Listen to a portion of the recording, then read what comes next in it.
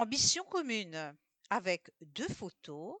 Une première sous la serre de Tao Ngo, les variétés anciennes, menacées, sauvages, sont chouchoutées.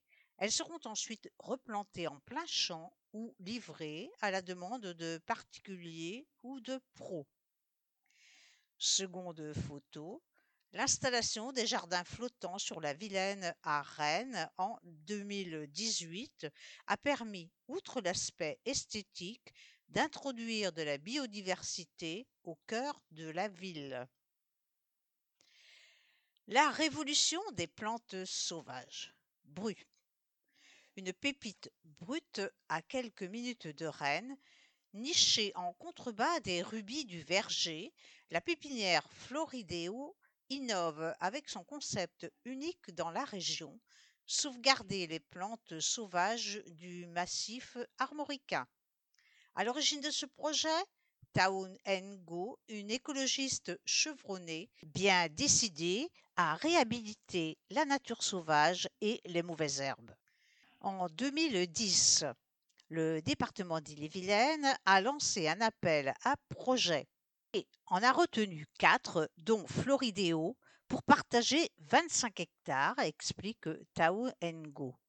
Au contact des botanistes et des scientifiques, elle apprend, court le terrain et vadrouille sur le territoire à la recherche des espèces menacées. On perd la faune et la flore et les butineurs. On ne peut pas s'imaginer sans le végétal. Si la carotte sauvage disparaît, la carotte aussi, signale Tao Ngo. À ses côtés, un comité scientifique. En elle, une détermination à préserver la biodiversité. On récolte les graines là où elles sont indiquées en voie de disparition, s'enthousiasme la gérante. À la pépinière, la serre de production chouchoute les semis sous les châssis qui seront ensuite plantés dans le champ ou préparés pour les commandes des pros ou des particuliers. Ici, on rempote, on observe, on expérimente pour voir comment ça pousse. À la rescousse. Un mois plus tard, les pousses se sont déplacées dans une seconde serre dans laquelle, rangées par zone selon leur fonction, sol, bassin, berge, etc., on les laisse se renforcer.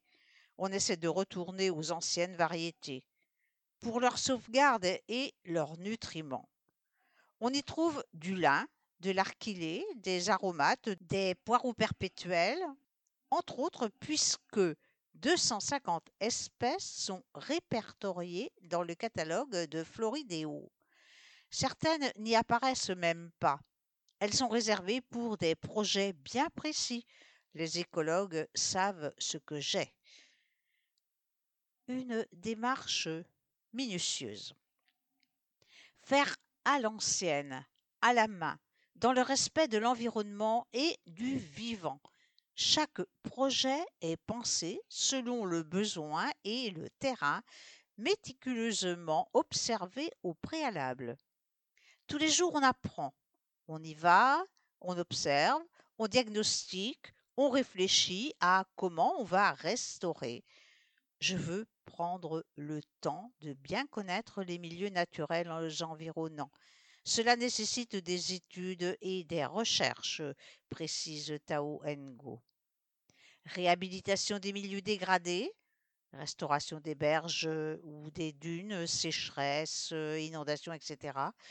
Dépollution des eaux, des sols et de l'air, formation des agents chargés des espaces verts, des ESAT, sensibilisation des élus, des restaurateurs. La pépinière intervient dans de nombreuses situations. Sur le bassin armoricain, la flore est très riche, mais avec les constructions immobilières, les changements climatiques, etc., on perd des espèces, 750 en peu de temps, regrette Tao Ngo. Précieuses mauvaises herbes. Les défenseuses des plantes sauvages, communément dépréciées sous le nom de mauvaises herbes, elles militent pour qu'on les reconnaisse et qu'on les laisse tranquilles. Ce sont des plantes bio-indicatrices qui permettent de dire dans quel état est notre sol. Elles n'arrivent pas par hasard. Ça nous fait méditer sur comment on vit. Avec elles, pas besoin d'entretien.